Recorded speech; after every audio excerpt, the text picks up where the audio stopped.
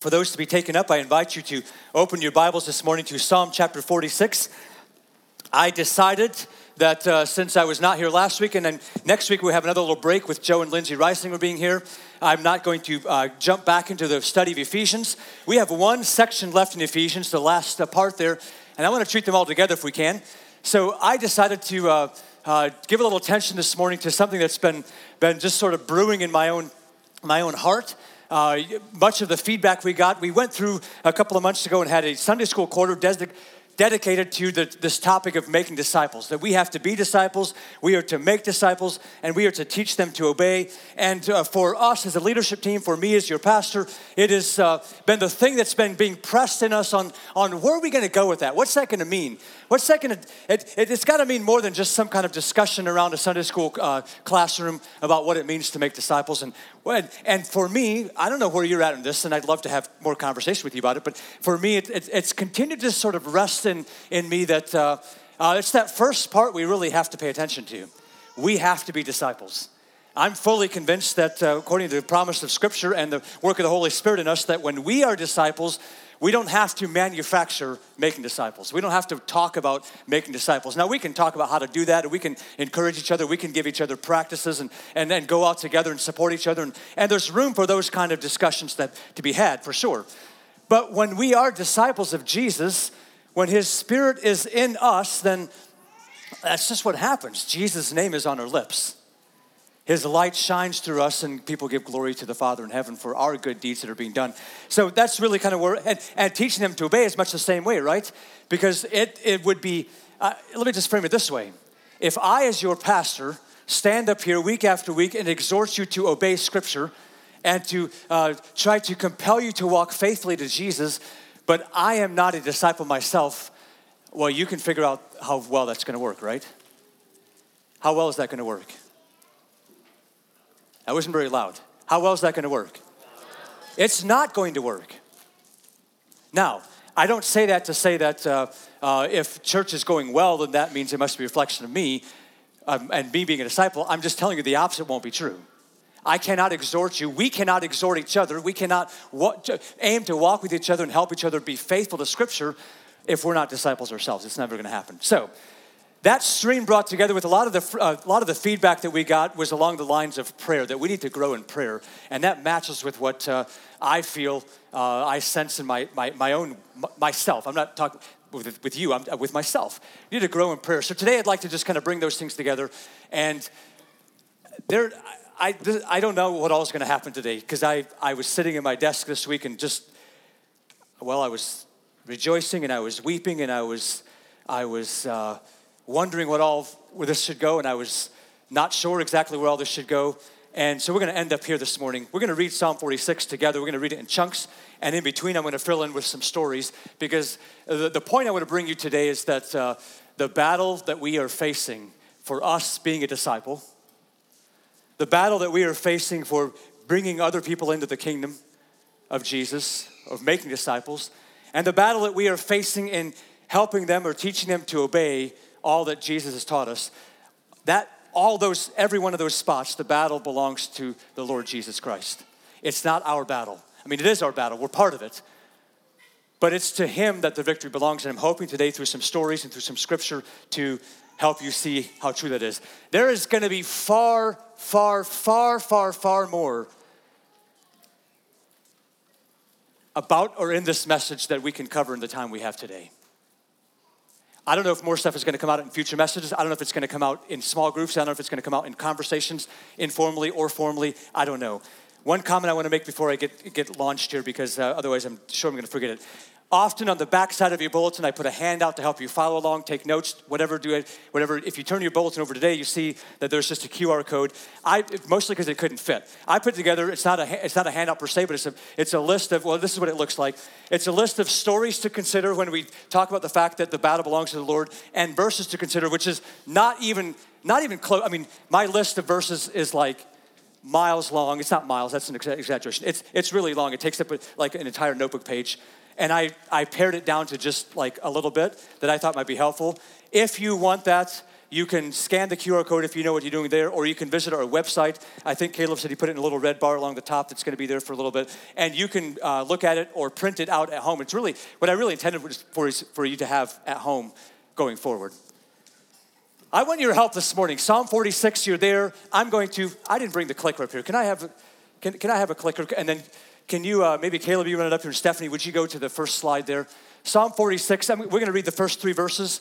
And, you're going this way. And I would like your help in reading these verses. So I put the whole thing up here so you can just read them. That way, if we're not reading the same translation, we'll read together. So would you read these with me? There's 2 slides. Read them together with me if you would. God is our refuge and strength, a very present help in trouble. Therefore, we will not fear, though the earth gives way, though the mountains be moved and the heart of the sea, though its waters roar and foam, though the mountains tremble at its swelling. Selah. Now, if you're reading these ancient texts, these Psalms, the word Selah is a term. It's actually a musical term, but it means to rest or to pause. It means that what you've just read, you should take some time to contemplate. God is our refuge and strength, a very present help in trouble. And then notice what he says, though we will not fear, though the earth gives way. And he lists all these those. Now the earth is pretty immovable for the most part. Though the earth would give way, though the mountains be moved into the heart of the sea, though the waters be roaring and foaming, and the mountains trembling at the waters swelling, and the earth being moved, though all that would happen, we will not fear. How is this possible, church? How is it possible that if those things would happen, we would not fear? So let me take you back in time from before then these words were written. And the story comes from 1 Chronicles. The story comes from 2 Chronicles. It's probably a story you're familiar with, but I want to just fill you in a time, roughly 852 BC. In that time frame, there's a man named Jehoshaphat, and he's the king of a nation called Judah. And this nation has clawed its way into existence by the mighty works of God, and they have walked a very treacherous journey of faithfulness and unfaithfulness, and they've seen lots of the rewards and the opposite of rewards, the curses of their wavering faith. And their allies or their fellow brothers and sisters to the north have suffered tremendously. And now Jehoshaphat, king of Judah, finds himself in a place where things aren't looking too good, because he receives word that there's an army, a massive army, a countless army, an army far bigger than their army coming towards them, intent to wipe them out. And what he doesn't understand is that these people come from a place that when they were themselves were on the move, even before his time, they were on the move onto the way to this land that they call the Promised Land, where they're now settled, that God specifically told them to not wipe them out like he told them they should do with all the other nations. And now it's these very people that are marching against him, and he's not sure how this is going to work, for the odds don't look too good. There's a daunting army. There's a massive army. Jesus said, by the way, that any man who wants to come after him should count the cost. And one of the examples he gives of that is that if a king sees an army approaching and recognizes that that army is far bigger than his army, is that he should send a delegate and ask for peace, a delegation and ask for peace, so that he avoids getting squashed and slaughtered and taken off the map. And Jehoshaphat finds himself in that setting. But Jehoshaphat stands in the assembly of Judah and Jerusalem, it says in 2 Chronicles, and he begins to cry out to God. He says, "O Lord, God of our fathers, are you not God in heaven? You rule over all the kingdoms of the nations. In your hand is power and might." He goes on and gives a little history lesson of how they got there, and how can it be that this army marching toward them are the ones that God said, leave them alone. Don't destroy them. And then God, if that's true, how could it work like that? You see, he's facing some disillusionment and some disappointment and some confusion, right? God, you said don't touch them, and now they turn, and now they're marching, and now it looks like there's no way out. God, we are powerless. This is what he says. We are powerless against this great horde that is coming against us. We do not know what to do. Church, listen. These are great stories. But if we don't get to the end of today and say these stories have something to do with us, then we may as well not waste our time. We are powerless against this great horde that's coming against us. We do not know what to do, but our eyes are on you. And then this man called Jahaziel, he steps up in front of them and he says this: "Listen, all Judah and inhabitants of Jerusalem and King Jehoshaphat, thus says the Lord to you." And this is what he says: "Do not be afraid." Do not be afraid and do not be dismayed at this great horde, for the battle is not yours, but God's.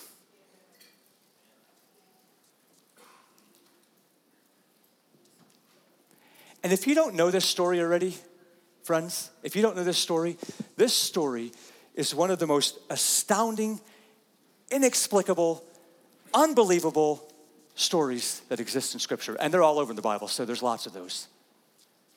But somehow on that day, when they heard this word, when that man of God, filled with the Spirit of God, stood in front of them and said, "God has heard your prayer, and you should not be afraid or be dismayed at this great horde marching against you," which you're right, you don't stand a chance, but you should not be afraid or dismayed because the battle is not yours, it's God's battle. And they somehow, the next morning, got up and marched out to where the fight was supposed to happen. And of all the most ridiculous, ludicrous battle strategies in the history of mankind, they put the worship leaders in front. They put the singers in front, and they began to sing as they marched toward the enemy. And they sang, "Give thanks to the Lord, for his steadfast love endures forever." And they praised, and they praised. And then, unbelievably, it says, as they began to sing and praise, the Lord set an ambush against the men of Ammon and Moab and Mount Seir, and they were routed. The men that they were marching to fight against were routed. They came up and they found out all these people destroying each other.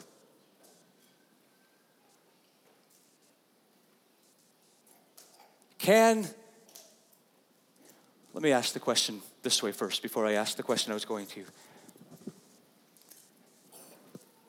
Can they, in that day, in 852 BC or thereabouts somewhere, can they trust that the battle belongs to the Lord?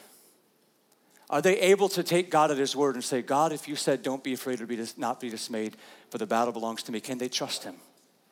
Are they able to trust him? What do you think? You just saw the story, right? Unless you don't believe the Bible, you just heard the story. Can we believe the same about God? Psalm 46, verses 4-7. Read with me again. "There is a river whose streams make glad the city of God, the holy habitation of the Most High. God is in the midst of her. She shall not be moved. God will help her when morning dawns. The nations rage, the kingdoms totter. He utters his voice, the earth melts. The Lord of hosts is with us. The God of Jacob is our fortress." Selah. Selah. Pause and rest once again to hear that the Lord of hosts, he is with us. The God of Jacob is our fortress. Fast forward through time. And now you're looking at around 33 AD, a group of plain, ordinary men who somehow have gotten caught up with this man called Jesus of Nazareth and have followed him. And though they faced disappointments, though they faced surprises, though they faced the greatest thing of all when their master that they were following and had placed all their hope in went to the grave and died, they faced all those things, they saw him rise triumphant back again. And in that moment when they saw the resurrected Jesus, they became convinced that this man was exactly who God said he was going to be, that he was the Messiah come to save the world. And as they began to walk in that truth, the day came when the Holy Spirit of God fell on them in such a powerful way, and they began to proclaim, and their proclaiming began to get them in trouble. And as they moved about among the people, they began to act a little bit like this Jesus that they'd been following, and that began began to get them in trouble. In fact, they began to get in trouble with the highest order of their own religion that they were part of because they didn't like what they were doing. And so on the heels of some incredible things happening and powerfully proclaiming who Jesus was, they were called to account. And they were warned. And they were told, you stop preaching in the name of Jesus, or else. That was the indication, or else. This is from Acts chapter 4, where I'm now at. You see, it might have been pretty easy in that scenario for them to suddenly say, well, maybe we could back off just a little bit, take the heat off just a bit. Maybe if we take the quiet route and sort of the back seat for a little bit, maybe it'll kind of blow over and then we can press forward. We're not abandoning the mission. We're just going to change how it is a little bit. Or maybe they just could have said, well, maybe we'll go somewhere else because maybe they'll be more willing to hear us there. Or maybe they were going to question about whether it's really worth it or not when the opposition came. When the authorities begin to threaten and say, you better stop.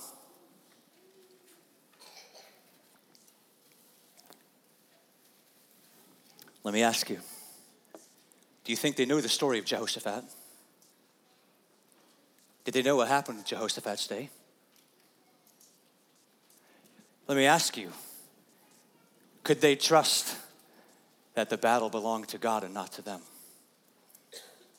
You see, we see those men, thank you. We see those men, and what did they do when they left that place after being threatened? Here's what they said. They began to pray. And they said, Sovereign Lord, who made the heavens and the earth and the sea and everything in them, who through the mouth of our father David, your servant, said by the Holy Spirit, and listen to what he said, why did the Gentiles rage and the peoples plot in vain? The kings of the earth set themselves and the rulers were gathered together against the Lord and against his anointed. And they began to give a little history lesson about how exactly that happened right in front of their eyes, that the kings and the rulers of the land arrayed themselves against Jesus. But they knew what David said, that God said, why? Why do they do that? What good is it going to do? This battle belongs to me, God said. And this is then what they prayed. Look at the astounding prayer. They said, Lord, would you look upon their threats? Pay attention to what they're doing. You take care of it. That's the translation for me this morning says, the battle belongs to you, God. That's your deal. But for us, would you grant to us, your servants, that we would continue to speak your word with all boldness? Were they able to trust in the Lord that the battle belonged to him? Look what it says. Just like men fighting each other, totally different context. We're no longer in a battlefield. We're in a room, but the room was shaken. The Holy Spirit fell and they continued to speak the word of God with boldness. And I'll tell you, they turned the world upside down. They brought Jesus to all kinds of people in all kinds of settings and something that spread not just there in Jerusalem, but across the known world at that time. They began a commission that you heard about this morning. They began a commission that you and I are still part of today. You see, these are not just independent stories. These are threads of history that we are on. Like we're in this thread, friends. This is why all the things I'm going to say about them apply to us. The battle is not yours, it's God's, God said. And they took him at his word, right?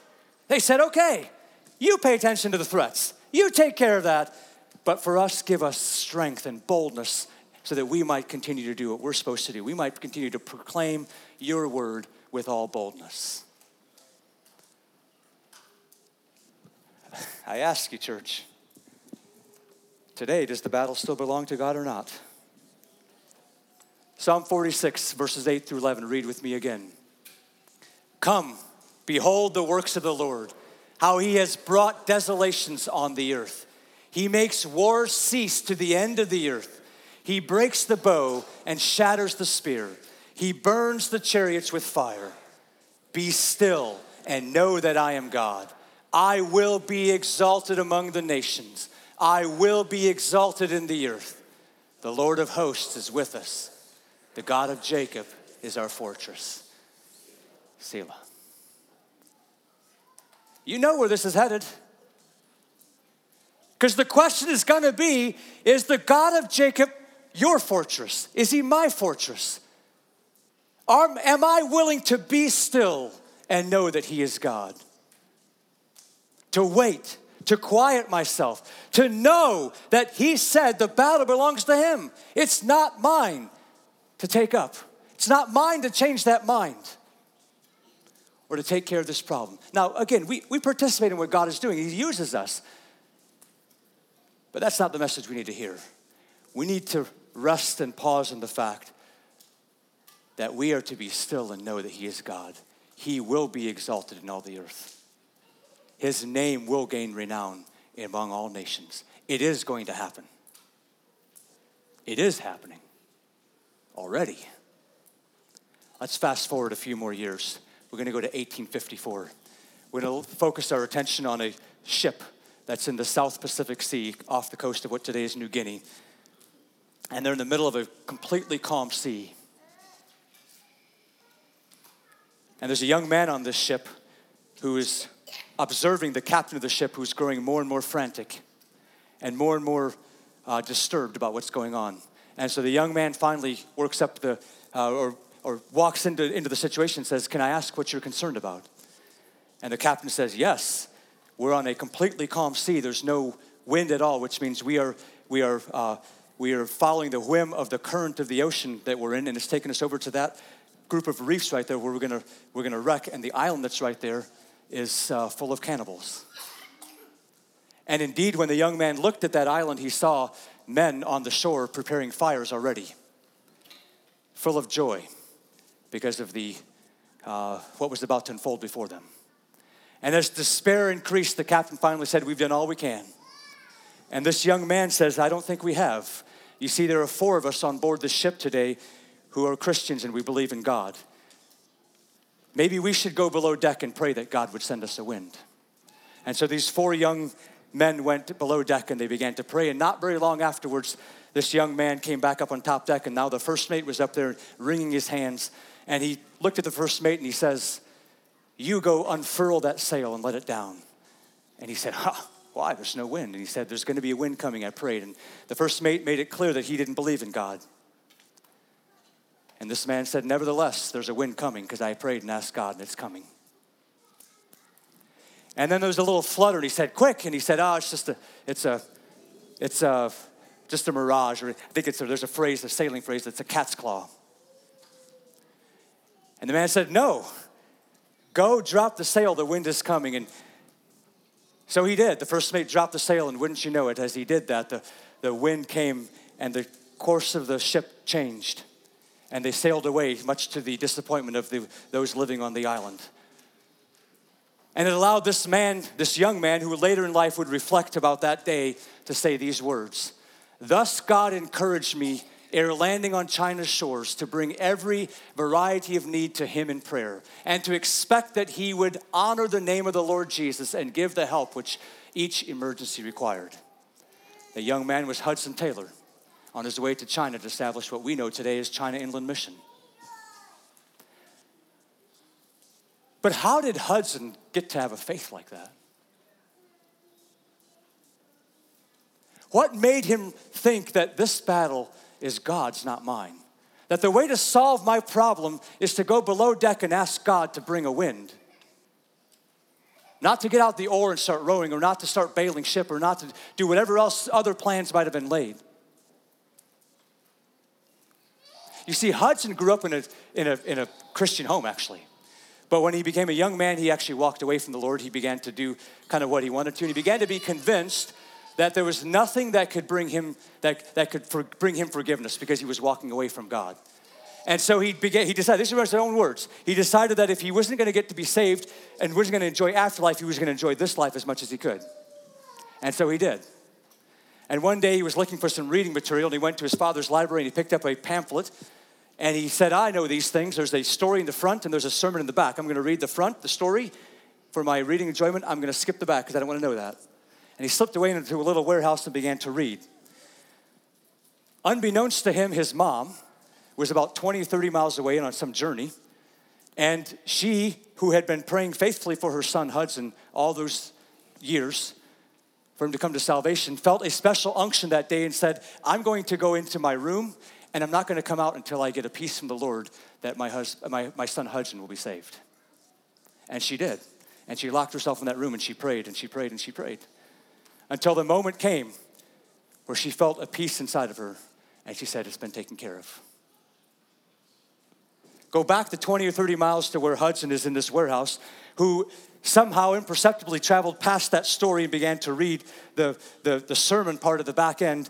And he came to this part that talked about the finished work of Christ. And he began to ask himself, if it's a finished work, what was finished? And he began to realize it was salvation was finished. And if it was finished, there's no more sacrifice that could be made. And he began to realize that he himself was part of that.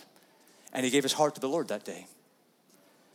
And he walked out and he kept it to himself for a couple of days. Then finally, a couple of days later, he told his sister Maria, but he said, don't tell anyone. And 2 weeks later, his mom comes home from where she was at, and he walks right out to her and he says, Mom, I got something I got to tell you. And he says, even when he wrote this, he said, even now I can still feel, I didn't get another word out, I can still feel my mom walking up and wrapping me in a big bear hug and saying, I know, son, I know the Lord has saved you. And he said, what, did my sister tell you? And then he found out the other side of the story.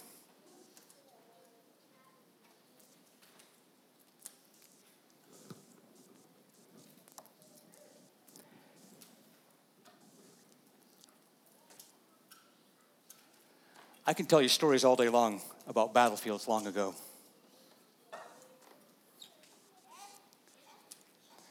And we can hear them and we can learn theoretically about that the battle belongs to God. But we don't find ourselves on a battlefield like that, do we? Maybe I wish this wasn't like this, but I can tell you stories about men who chose to boldly proclaim the word of Christ, even when they were being threatened not to. But even that falls a little short because we have never found ourselves in that place. We might. We might, but we haven't yet.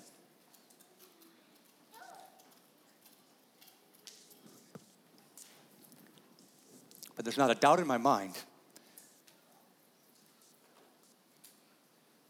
that a story of a mom being willing to pray for her son to come to salvation touches every one of us, because we all know people that we love, that we wish were following Christ, that we have been fighting for. Some of us have seen victories in those stories, and some of us sitting here this morning haven't. I know lots of your stories. I don't know all of your stories. And it suddenly sounds completely different to tell you that God can look at us and say, this great horde that's arrayed against you, you should not be in fear or dismay, because the battle belongs to me, not to you. And I can rah-rah you until you understand that Jehoshaphat could certainly trust God that the battle belongs to him. And Peter and James and John and the early disciples, they could certainly trust God that the battle belongs to them. But that won't make a bit of a difference until we understand that means you and I can say, my battles belong to God too. It is those same prayers offered up by the saints to say, I will not move, God, until you change the situation. Hudson, by the way, him and his mom were claiming the same verse. It became pretty much his life verse, he says. He clung to John 14:13 in all kinds of situations where Jesus said, whatever you ask in my name, this will I do, that the Father may be glorified in the Son. Hudson took Jesus literally.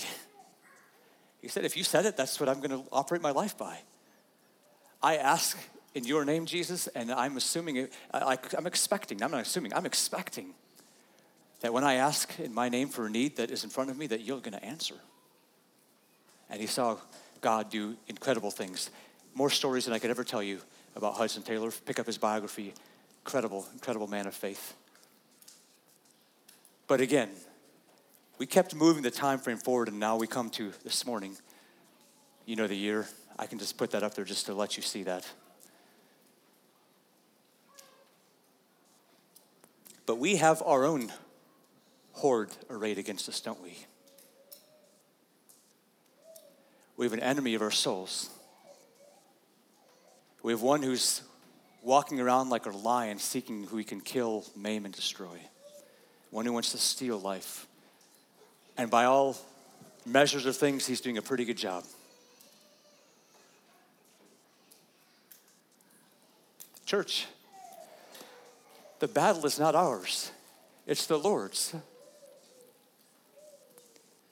We have those of us snared up in all kinds of sinful actions that we can't get past, that just keep popping up again and again, and we hate it.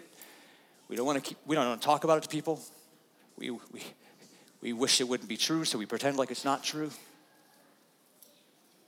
We tell ourselves, surely now, when I've come to my senses and I've hated what's going on, surely now I'm going to just do better. I'm going to try harder.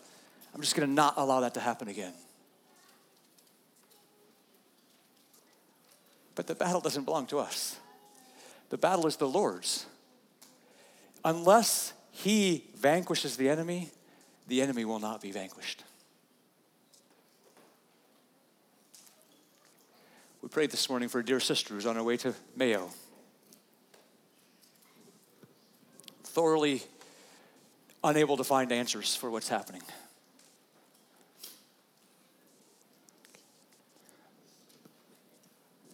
Isn't it obvious?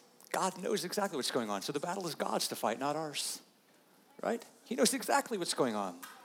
He knows exactly how to change it. Pray God that he will. We have other things that are happening. We have relational issues. We have marriages struggling. We have parent-child relationships that are off the rails. We have family dynamics that are going all over the place. We have struggles in the workplace. We have all kinds of pressures.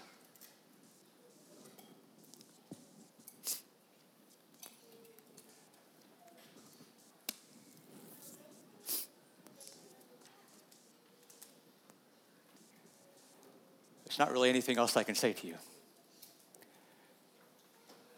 Are you willing to come and lay that battle down and say, God, it's yours to fight? And pray the kinds of prayers and praise the kinds of ways that they praised and give thanks the kind of ways they gave thanks and ask for God's powerful filling of the Holy Spirit inside of you the way that they asked for, and expect that God will move the way they expected God to move. Unless you're willing to do that, this is a theoretical exercise that won't make a difference in your life.